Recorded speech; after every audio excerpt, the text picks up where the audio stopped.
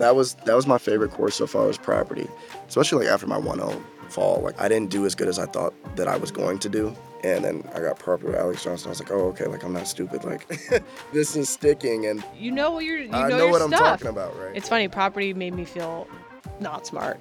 I had Schrager, who's amazing. And I tease him, actually. Like, whenever I see him, I'm like, you gave me my worst grade in law school. And he's like, I was a really hard grader back then. Like, I'm changed now. And I'm like, doesn't help me now.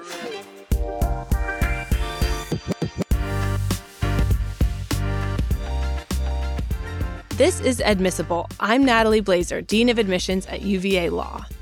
My guest today is second-year law student Keegan Hudson. Born and raised in Spring Hill, Tennessee, Keegan graduated from Alcorn State University in 2020 with a degree in agribusiness management. Prior to enrolling at UVA Law, Keegan worked on Capitol Hill as a staff assistant for Majority Whip James Clyburn. He also interned with the Congressional Black Caucus Foundation as well as the Department of Homeland Security. Keegan is a former Division I football player as well as an Eagle Scout. At UVA Law, Keegan serves as president of the Black Law Students Association. And he's a true friend of admissions, always brightens our day by coming to the office. So I am thrilled to have Keegan on the show today. Welcome to Admissible. Thank you so much, Dean Blazer. I'm happy to be here. So this season, I've been asking every guest an icebreaker at the beginning. I would love to know, what is your last meal on Earth? Ooh, last meal on Earth. It would probably be some stuff that doesn't go together. Maybe like a nice big steak. Mac and cheese has to be there, preferably cooked by Granny Hudson. Oh.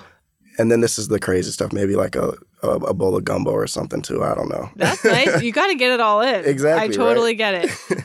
So I want to talk a little bit about your path to law school. When was it that you first decided to pursue a law degree, and what led you to that decision? It's a long story. It's a funny story, though. When I was a kid, I saw my dad do something that really stuck with me. My grandfather, he was a farmer, and he had a third grade education. Wasn't too literate, but he was lucky, and so he inherited a lot of land. Actually, I think it was like a poker game or something crazy. And so throughout the 20th century, when the family needed money, he would sell off acres of land. The unfortunate part about that was because he had gotten the land for so cheap, he didn't necessarily know how much it was worth and how much that worth had appreciated over time. And my father is the youngest of 10 siblings, and he is the only male who went to college. And I remember as a kid, my grandfather, he was telling us that a developer had came and made an offer on the last little bit of land. And once he told the family how much they were asking for, everybody was happy. And my dad, being, the stubborn guy he was, had a conversation with my grandfather, and my grandfather, being the stubborn guy he was, wasn't hearing it. And so my dad went and got his real estate license in the state of Mississippi and represented the family, and they ended up selling it. I think it was something like either 3 or 5 times as much as the original asking price. Wow. And so the more I thought about it, the more I realized that, like, I could get something, I guess, akin to that by pursuing a legal education, right? Because, like, as an attorney, you're representing people who don't necessarily have the education or the background to understand the matters that they're currently facing. And so I think that rewarding and that self-fulfillment that my father had in representing the family, I think I might be able to get a piece of that as an attorney. That's amazing. So understanding sort of what led you to pursue the law and law school, you're only a second-year law student, so you applied not too long ago. What do you remember about just your own law school application process? Yeah, that's another funny story. I had 2 law school application processes. The first one was not very good, admittedly. I applied my senior year of college at Alcorn, and I didn't know anybody who had went to law school. I didn't know anybody in law school. And so when I met one person who had went to law school, I think he was an Alcorn alum, graduated in like 2012. I met him at homecoming, and I was telling him that I wanted to go to law school, that I wanted to be an attorney, and was asking if he had any advice for, the law school application process, specifically the LSAT. And so he tells me that the LSAT is different from other tests to get into grad programs, right, like the MCAT, in that there's not specific facts that you study to take the test. Oh. So I'm like, oh, well, I think I'm sharp. There's no need to really spend time studying. And so this was like maybe October. It was already too late. I was taking the LSAT in late November. But yeah, didn't spend much time studying. Wow. And so obviously did not do the best. I think I applied to like 5 schools and got them all in like the last day of February. The school list was also very unintentional, just a bunch of schools. Most of them were close to my undergrad because I wasn't ready to leave. And I remember COVID happened, and so I was home once the seat deposit deadline started coming up. And I remember sitting upstairs by myself, choosing the law school that I decided to go to has a very strong environmental law program. And so with my background in agriculture, I figured, okay, well, if I go to this school, it may not be the best school, but they have a really strong environmental law program. I can, do that and then come out a specialist, right? And the kicker, though, was the school was like further northeast than I was willing to go. I'll say that. And I remember sitting there and contemplating on the seat deposit and praying, came to the realization that God does not want me that far north. And so I took the walk of shame downstairs and I told my parents that I was not going to law school after they had told our many relatives that I was. And yeah, so then it came to the point where I'm like, okay, well, we're not doing law school this fall. We got to figure something out, right? Time to be a big boy. Fortunately, that summer, I interned with the Congressional Black Caucus Foundation, made some wonderful contacts there, and it was the most random thing ever. Whip Clyburn ended up losing a staff assistant right when I was applying. And so after a couple interviews, I remember the chief of staff was asking me, he was like, well, Keegan, you're in Spring Hill. This is not a remote position. So how soon can you be up there? And I told him, I said, well, if you give me the job, I can be up there next week. Wow. And that's what happened. So I got hired, I think, July 29th.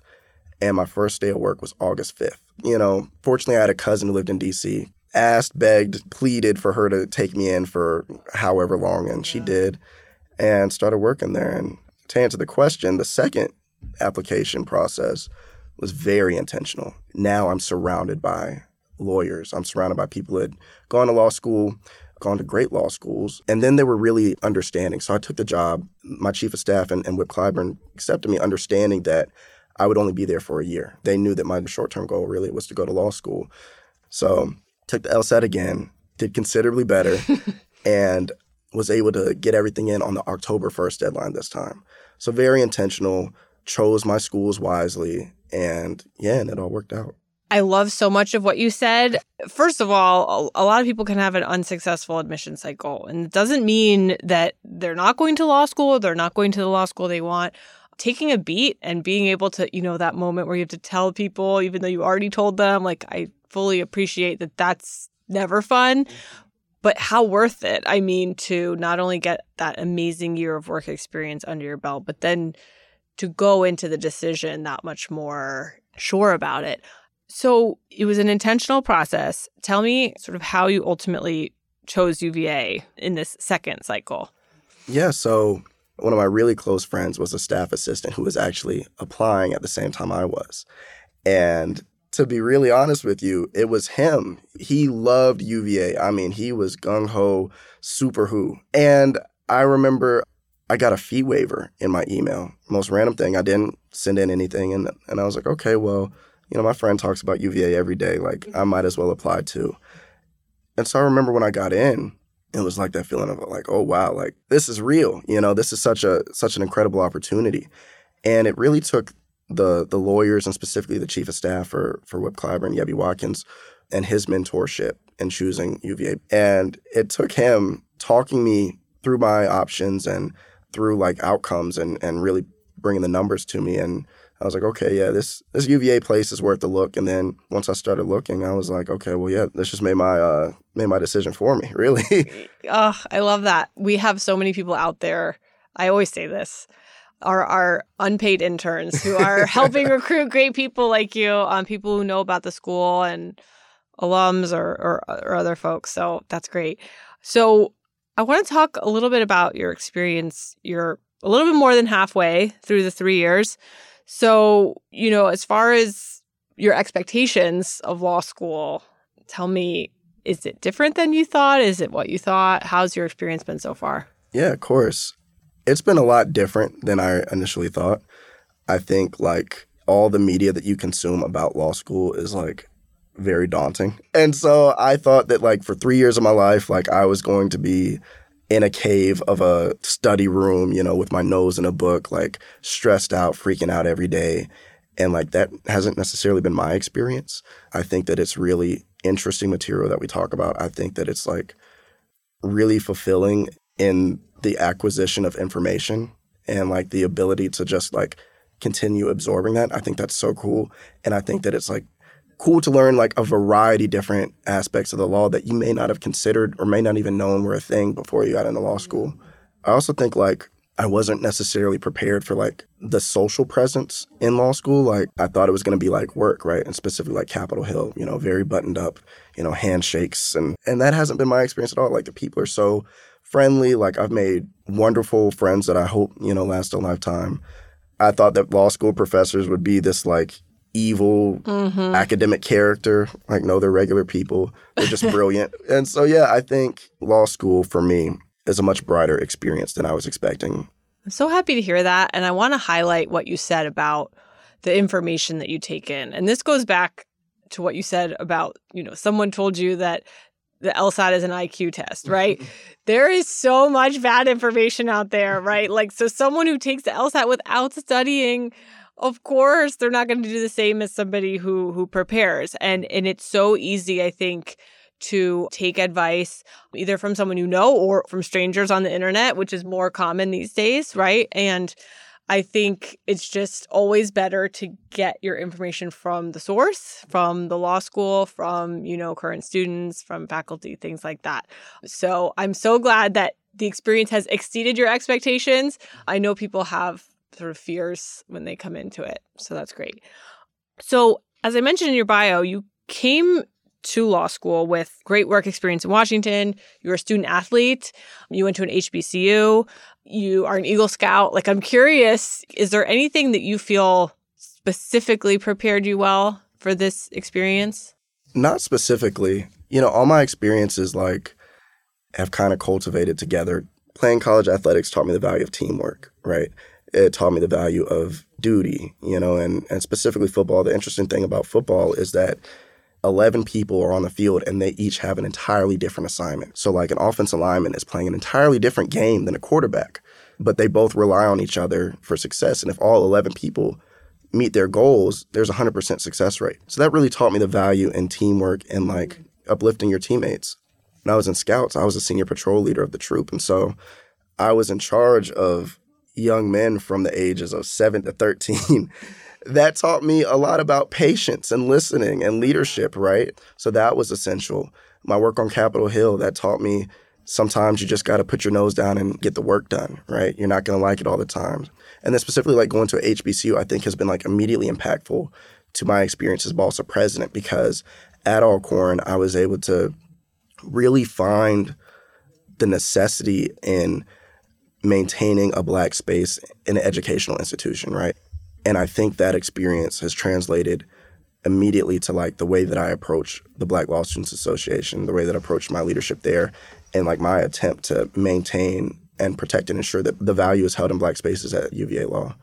That's a perfect segue, actually, because I want to talk about BLSA. And for those, just to clarify, because we've used a couple acronyms, HBCU, Historically Black College and University, Alcorn State University is one of them. There are several throughout the country.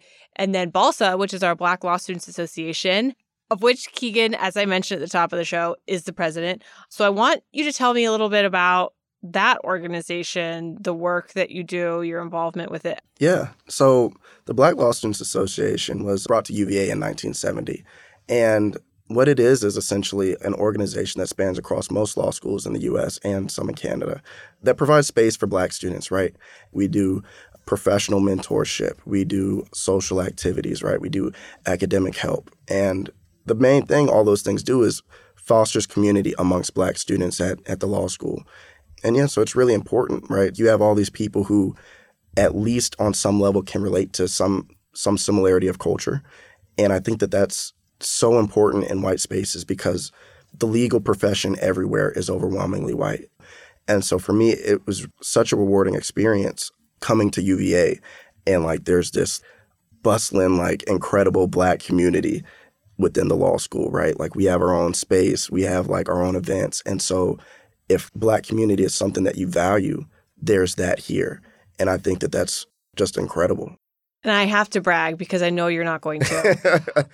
But UVA BLSA chapter just won again. Yes. Mid-Atlantic chapter of the year, right? Yes, we won the regional chapter of the year. And under your leadership, I hope you're proud of that. You know, I know that we as a school are extremely proud of that. And it just makes me thrilled that it's being recognized. You know, I, as the Dean of Admissions, I see what your organization does. I see the community that you have built, but to have like external recognition also just feels great.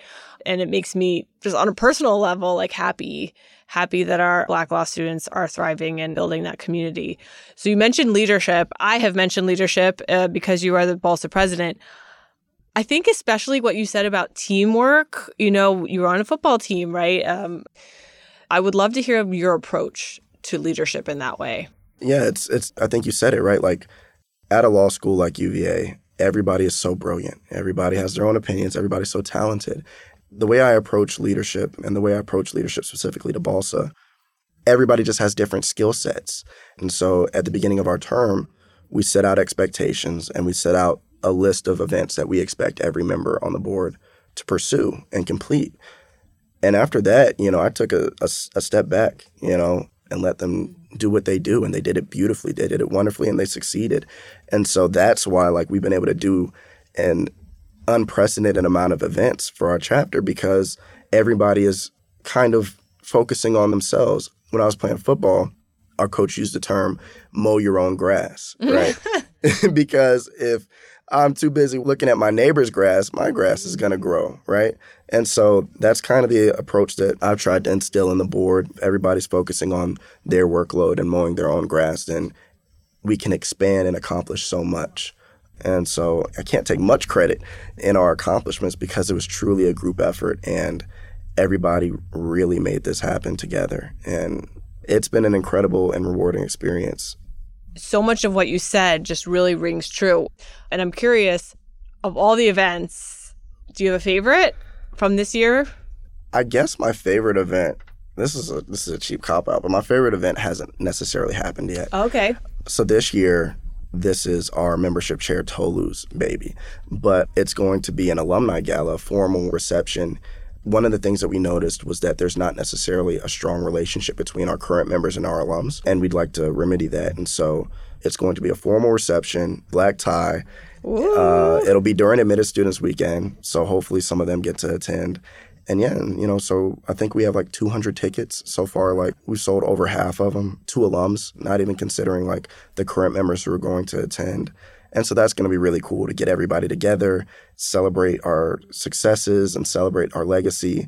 Also, there's a Spotlight Award that the chapter is giving out every year. And so the first recipient of that Spotlight Award was the late Congressman Donald McKeechin. And so we actually renamed the Spotlight Award in his honor and also renamed the gala in his honor. So it'll be the A. Donald McKeechin Spotlight Award Gala. Yeah, and I'm excited to bring everybody together. And that'll happen March 18th. So that's like our capstone event for my board. And so that's incredible. And humility and giving others credit where credit is due.